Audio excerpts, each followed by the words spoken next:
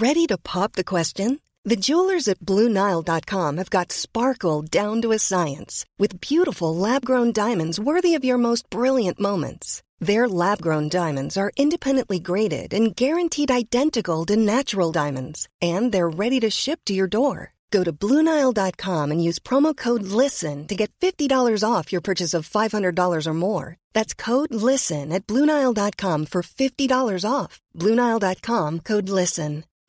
Since 2013, Bombas has donated over 100 million socks, underwear, and T-shirts to those facing homelessness. If we counted those on air, this ad would last over 1,157 days. But if we counted the time it takes to make a donation possible, it would take just a few clicks. Because every time you make a purchase, Bombas donates an item to someone who needs it. Go to bombas.com/ACAST and use code ACAST for 20% off your first purchase. That's bombas.com/ACAST, code ACAST.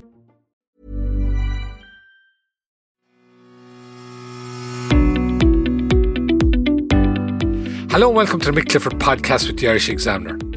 Now, we have at various points in this podcast touched on the centenary commemorations of the revolutionary period. This particular time, though, 100 years ago, was highly significant in that it heralded what was the most vicious period of the Civil War. Or, I suppose, if you like, the darkest hour before the dawn, when it all, thankfully, ended a couple of months later.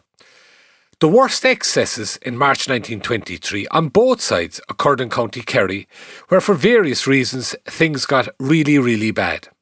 On Sunday next, the centenary of the Ballyseedy massacre, which we'll talk about in a minute, is taking place, and over the following weeks there will be events commemorating other tragedies from that time in the first half, even stretching on a bit longer, of March in 23 in the conflict, which we have to remember culminated with the birth of the state as we know it today.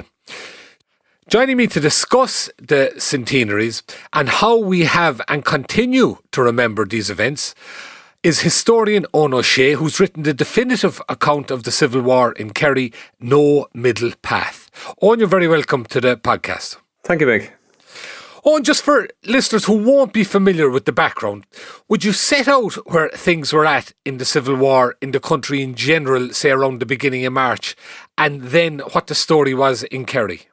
Well, by that time, by the spring of 23 and into March 23, in many parts of the country, the war was over to all intents and purposes, and what was known as the Munster Republic, which included counties inside a sort of a notional line between Limerick and Waterford, which was the anti-treaty stronghold in the earlier months of the war. That line had essentially moved back or retreated to Kerry, and I suppose sort of symbolically and in reality too, Kerry was sort of, and those on the anti-treaty side in Kerry saw themselves as the last line of defence almost, or the last bastion of anti-treaty and Republican sentiment. What does happen in the early months of 23 and particularly in March is there's an increasing level of frustration, I think, in government circles and within the Free State Army about the fact that the war is still going on, particularly in Kerry, and there's an increasing impatience at Cabinet and amongst the Kerry command of the army about the protracted nature of the war, when, as I say, the conflict had all but ended in most other parts of the country. And that frustration and perhaps embarrassment, maybe to some extent, manifested itself in a number of ways. The Dublin Guard of the Free State Army, as they were known, which came to Kerry in a number of seaborne landings in August 22, were carrying out a policy of executions in the normal sense, in terms of those that were prisoners or those in custody who were found guilty of various crimes under the various pieces of legislation, but also a series of extrajudicial killings, which to many suggested that senior figures in the Free State Army in Kerry were out of control. There was an increased viciousness and an increased visceral element to the war, as I say, because of those frustrations, and because by this time you have a sort of a guerrilla warfare in place with the army in command of the large urban centres in the county, the large towns and villages, with the anti-treaty IRA in the ascendancy in rural Kerry. And there was certainly an unfamiliarity with some in the army in Kerry about the geography and topography of the county, whereas the IRA were obviously more au fait with the rural and remoter areas. So you have this sort of a standoff or a deadlock almost at this point. And that creates all sorts of tensions that manifested themselves in very violent ways. Yes, and you mentioned extrajudicial killings, sort of quasi-executions. My own granduncle was subject to that on the 5th of March in South Kerry after a gun battle after they'd surrendered. He was summarily shot, and then the day after that in Knocknagoshel in North Kerry, there was an incident that really set off what were, I suppose, in some ways the seminal outrages of the conflict. Correct. Those events in the early hours of the 6th of March at Knocknagoshel had cataclysmic consequences, really. What occurred there in summary is that the IRA lured a group of Free State Army soldiers from Castle Island, from their barracks to Castle Island, to Barranarrig Wood near Knocknagoshel in the northeast of the county, on the pretense that, based on a tip-off that it was an IRA arms dump. And there were residual animosities between some in the IRA locally and those who had joined the Free State Army, people like Paddy Pats O'Connor, who had fallen out with he and his family had fallen out with the IRA locally, and Paddy Pats O'Connor joined the army in Castle Island. So there were sort of personal as well as other animosities at play. But the soldiers who were lured to Knocknagoshel in the early hours of the 6th of March 23 went in search of, in the early hours of the morning, this alleged IRA arms dump. And while they were in the process of removing some stones and rubble from around the site they believed to be the arms dump, a trip mine which had been placed there by the IRA was detonated, and 5 Free State Army soldiers were killed. They sustained quite horrendous injuries. The Paddy Pats O'Connor that I mentioned was decapitated, and his head was found the following morning in a stream by a local schoolgirl.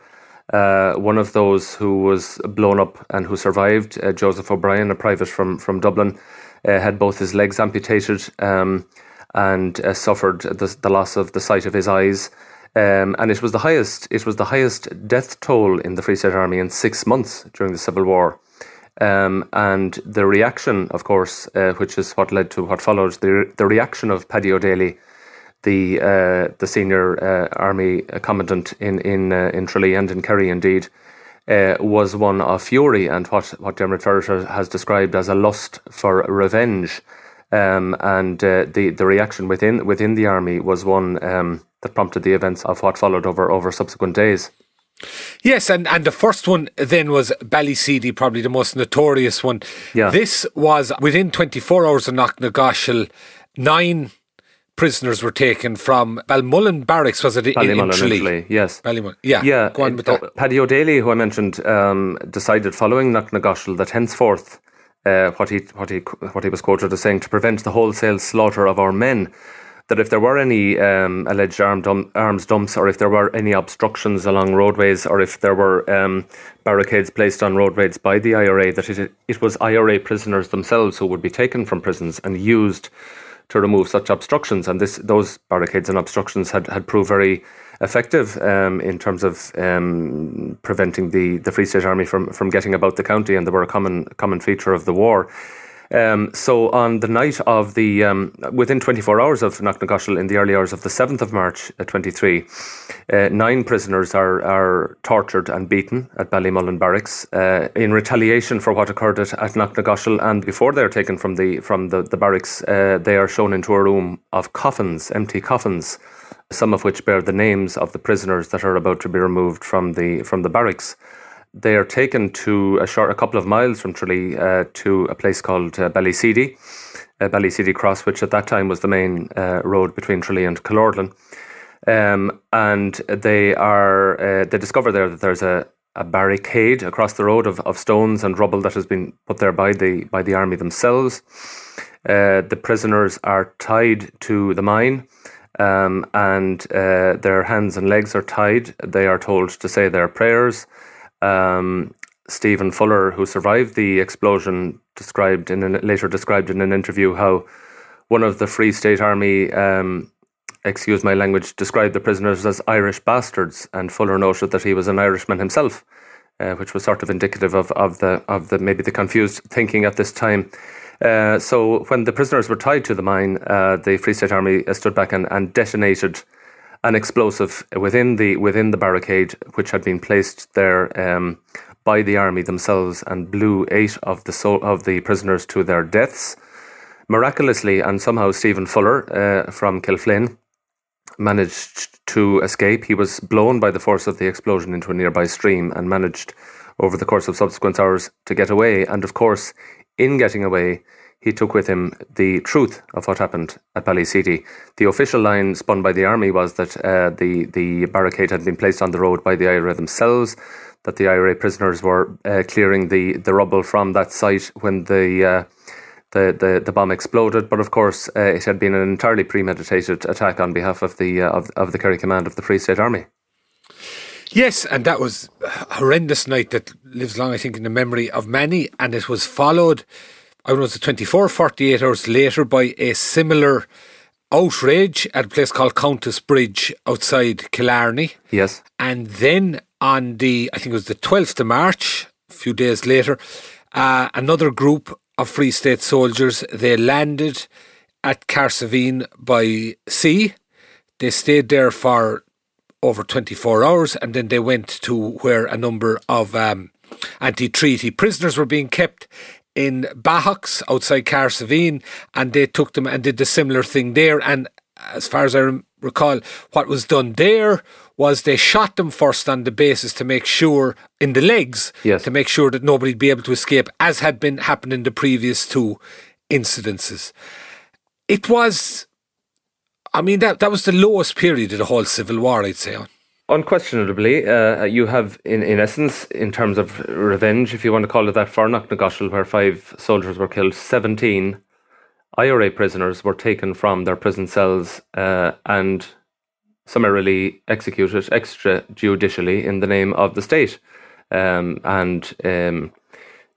since then, those killings have left a very, very deep scar in County Kerry. And understandably so, not least because of the number of deaths involved, but because of the horrendous effect those killings had on the families and the survivors, who invariably suffered a wide array of financial, physical, psychological and emotional traumas in the years afterwards. So it is, in many ways, the very lowest point of the Civil War, not just in Kerry, but I would suggest in Ireland. And it pointed to elements in the Free State Army and in the army of the newly established state that were completely out of control, but that who were not operating, it must be said, without, in a sort of a vacuum.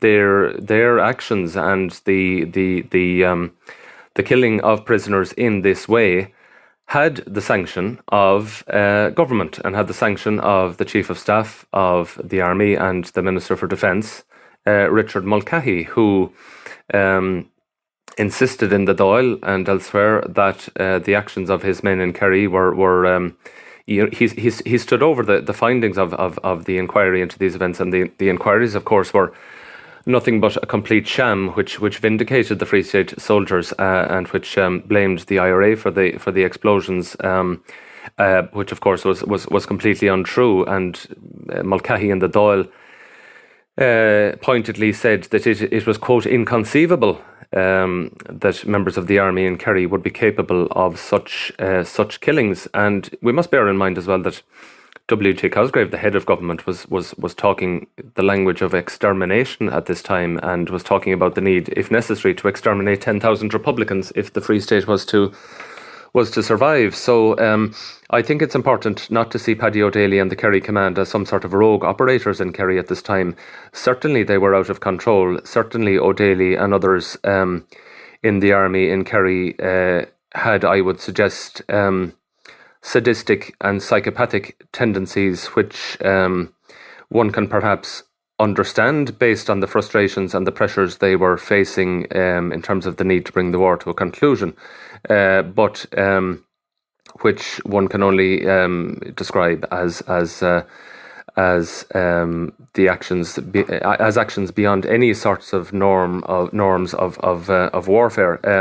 But I think it's important too to remember that these actions had the sanction and imprimatur of those in Dublin and those in the highest political offices. To know what's really happening, subscribe to the Irish Examiner today at irishexaminer.com/subscribe.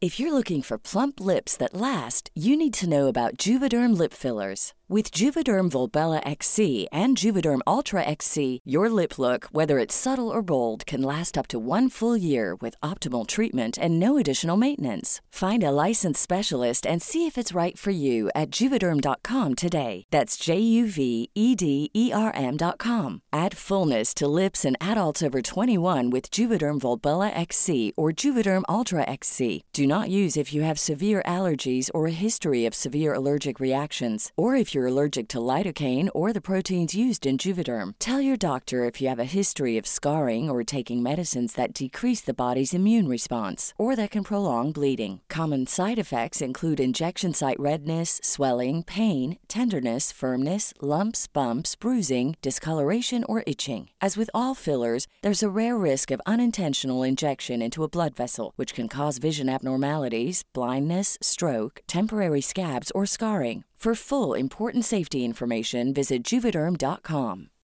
Millions of people have lost weight with personalized plans from Noom. Like Evan, who can't stand salads and still lost 50 pounds. Salads generally for most people are the easy button, right? For me, that wasn't an option. I never really was a salad guy. That's just not who I am. But Noom worked for me. Get your personalized plan today at Noom.com. Real Noom user compensated to provide their story. In 4 weeks, the typical Noom user can expect to lose 1 to 2 pounds per week. Individual results may vary. And just looking at it, Owen, I've thought about this sometimes, looking at it from the point of view, as you said, even the local Free State commanders and all the way up to the political masters and what have you, from their point of view, they had achieved in the War of Independence more, I think, as Michael Collins termed it, than had ever been achieved in 800 years while Britain occupied the country, or whatever way you want to put it. They'd achieved more than ever. They had a chance to establish something completely new that could only have been dreamt of within 6-7 years previously. Nobody would even dream it was possible. And yet, to their mind, the anti-treaty side wanted to smash that, and a lot of people would have suggested would have inevitably led to the re-entry of British forces into the country or into the Free State, because they would not have tolerated anything else, and they would not have tolerated anything that did not acquiesce to the treaty that had been signed. So they weren't just psychopaths, or they were not just people who were using terror for the sake of it. They were under extreme pressures themselves as well. They were, and they were getting that too, and it must be said from the general public. And it has been pointed out, as I did in my own book, that the arrival of the Kerry or the Dublin Guard in August 22 in Kerry was greeted with some relief by a war-weary population who had been through the First World War, who'd been through the War of Independence, and particularly in the business sector, I suppose. I mean, economic activity had already been through, or economic life and normal social life and so on had been through years of turmoil, and here now was a population again facing into months, if not years, of a civil war.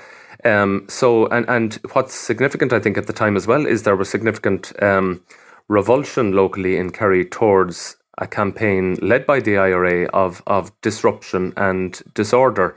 And by that I mean, I suppose the IRA was increasingly realising that it was unable to take on the Free State Army militarily, so to speak, or to dislodge them from the urban centres in the county. So what you do get at this time is a very significant campaign of disruption by the IRA, be that in terms of transport, such as the blowing up of bridges, the cutting of roads, the removal of railway lines, which in some cases had fatal consequences. In terms of communications, there's disruption of postal services, there's attacks on postal staff, some of which are detailed in the compensation claims subsequently submitted and which are held in the National Archives. So I think it would be important to point out that popular sentiment in Kerry at this time was not exclusively anti-Free State or anti-Cumann and Oil. On the contrary, I think there were many, and you can see this amongst claims from those that were trying to operate hotels, businesses, shops, which were being increasingly looted, attacked. Shopkeepers being kidnapped. Intimidation was very much a modus operandi for the IRA at this time. So as I say, you can see a certain amount of pro-Free State sentiment, not necessarily pro-treaty, but at least pro-government in the sense of wanting to bring this bloody conflict to an end. And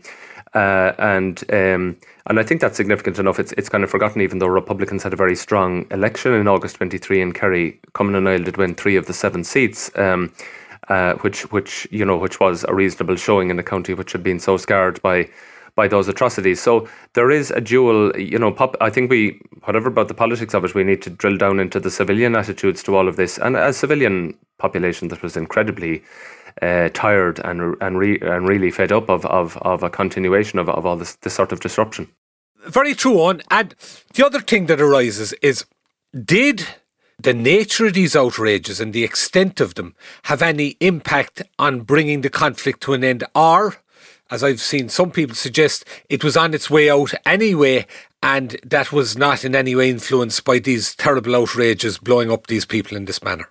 I think the war might have ended a little bit earlier in Kerry, but for the atrocities of March 23. Right. Now, admittedly, the war ended, by May anyway, and to some extent was petering out. But I think certainly the attacks on the IRA prisoners at Ballyseedy and Countess Bridge and Bahux and Clashmelkin, which we haven't mentioned as well, which was another incident towards the very end of the war, and followed by a number of other executions. Must certainly and would have had the effect of terrifying the population, and I would suggest terrifying many in the IRA, that this was the fate that perhaps befell more prisoners if the war didn't come to an end. But had Knocknagoshel and what followed not occurred, I would suggest that maybe the war would have concluded somewhat earlier. It had the effect, even though, as I said, the civilian population will have been no doubt terrified by what occurred, of increased maybe retrenchment on the part of the IRA, and by April you have literally a fight on the coast of Kerry and on the Atlantic coast at Clashmelkin in caves overlooking the Atlantic, which kind of symbolises the very, very last line of the war, and literally right on the verge of the country.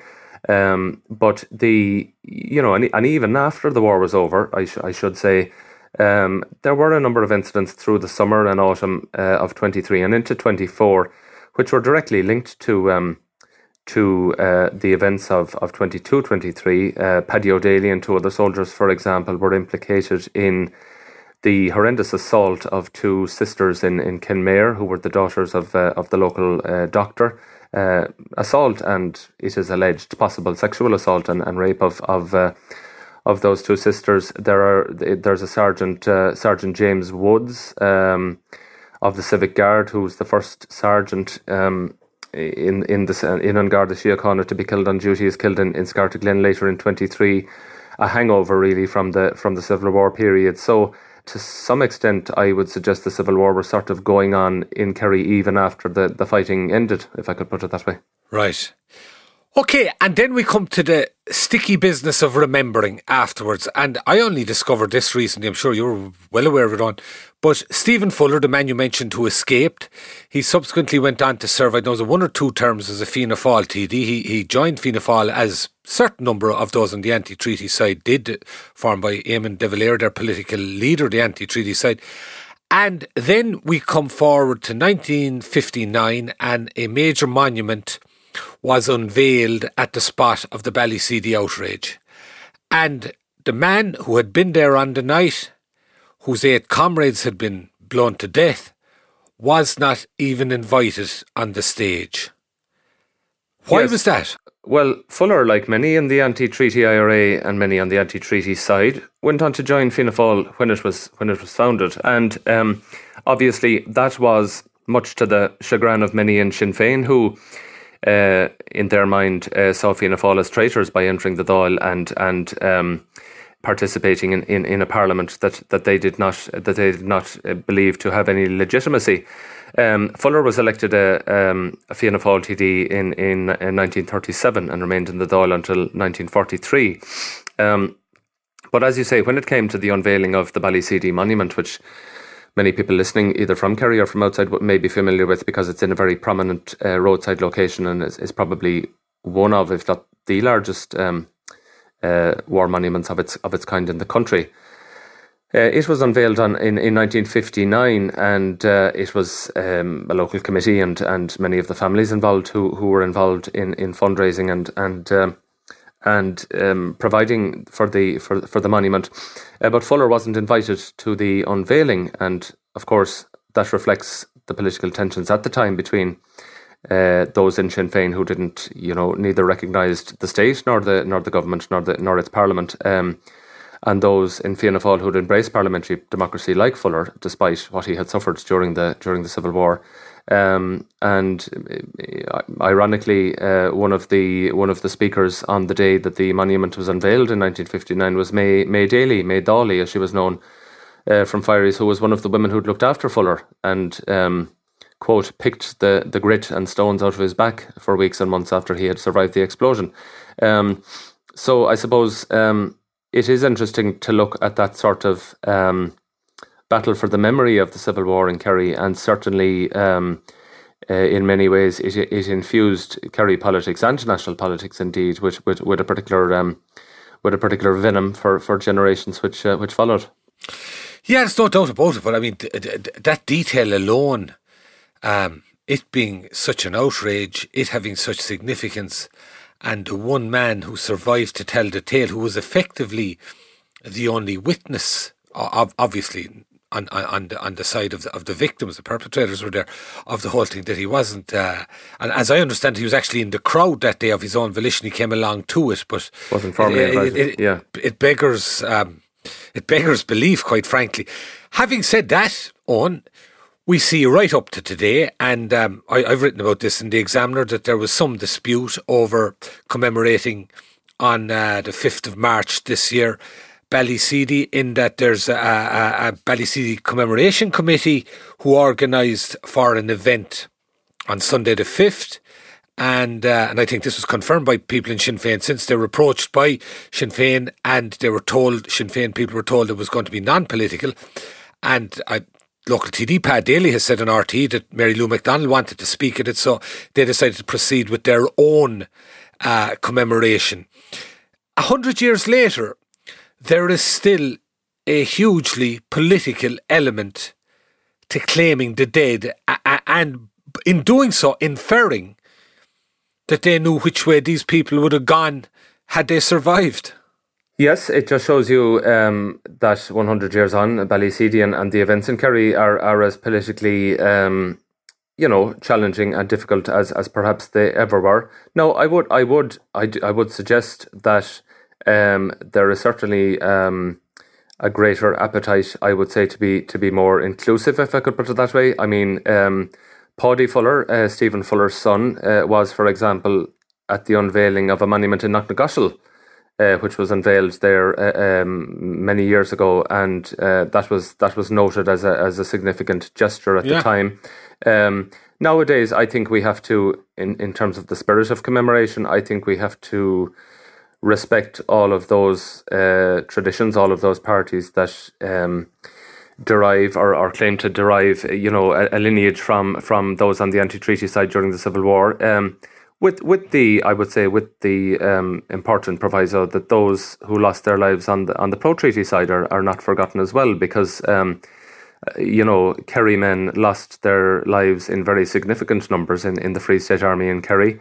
There is, I think, Knocknagoshel, as far as I'm aware, is the only known monument to the Free State dead in Kerry, and would be quite unusual in the country as a monument to those who died on the Free State side. I think I think we have to look at the period in the round and have to consider that in recent years we have the benefit of a significant tranche of new archive material and records from the combatants themselves, as well as from the survivors and their families, that illustrate really that there was no monopoly of suffering during the Civil War, that there was significant hardship on both sides of the conflict. And what strikes me as a historian really in going through all of that dreadfully difficult and tough material to read is a great sadness that so many individuals and families suffered in this way. And I would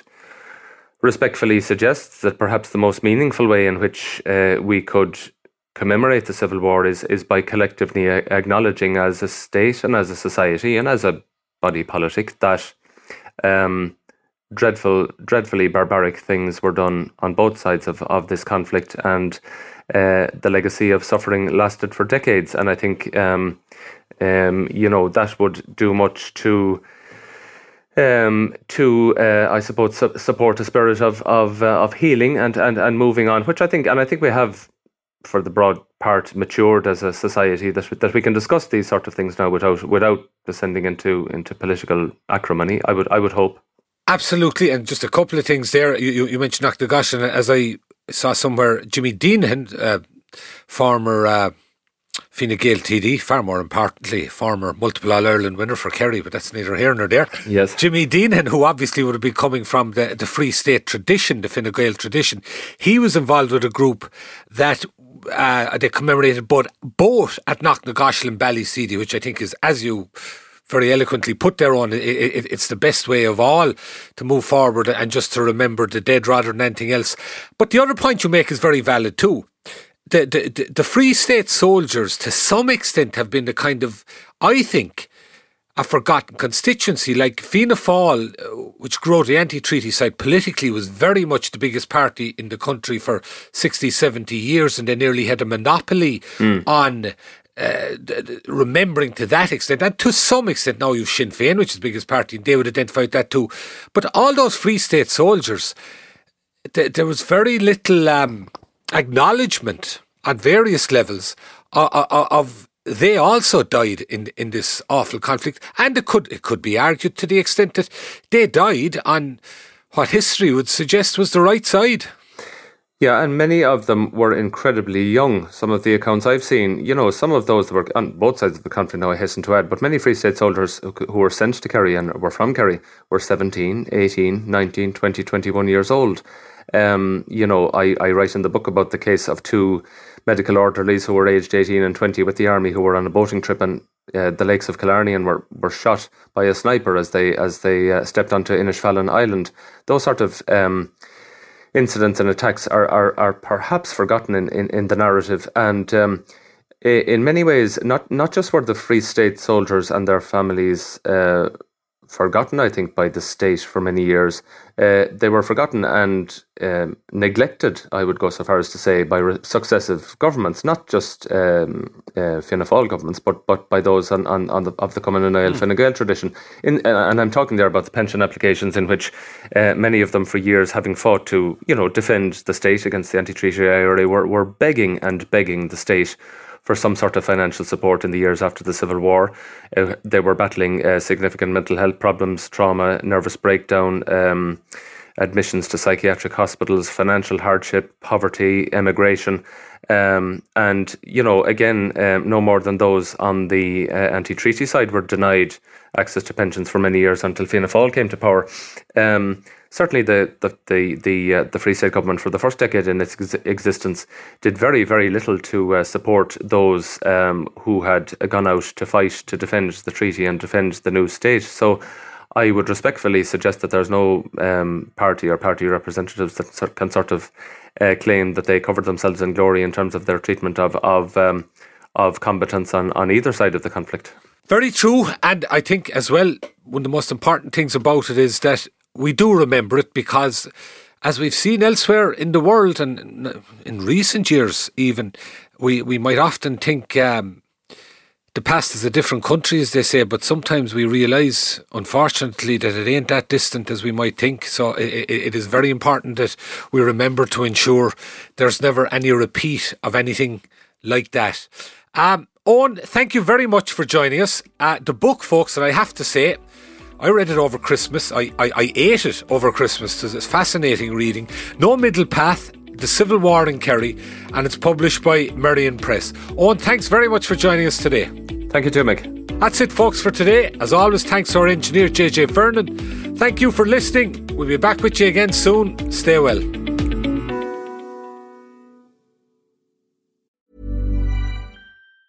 Planning for your next trip? Elevate your travel style with Quince. Quince has all the jet-setting essentials you'll want for your next getaway, like European linen, premium luggage options, buttery soft Italian leather bags, and so much more. And it's all priced at 50 to 80% less than similar brands. Plus, Quince only works with factories that use safe and ethical manufacturing practices. Pack your bags with high-quality essentials you'll be wearing for vacations to come with Quince. Go to quince.com/trip for free shipping and 365-day returns. Hi, I'm Daniel, founder of Pretty Litter. Did you know cats tend to hide symptoms of sickness and pain? I learned this the hard way after losing my cat, Gingy. So I created Pretty Litter, a health monitoring litter that helps detect early signs of illness by changing colors, saving you money and potentially your cat's life. Pretty Litter is veterinarian developed, and it's the easiest way to keep tabs on your fur baby's health right at home. Go to prettylitter.com and use code ACAST for 20% off your first order and a free cat toy. Terms and conditions apply. See site for details.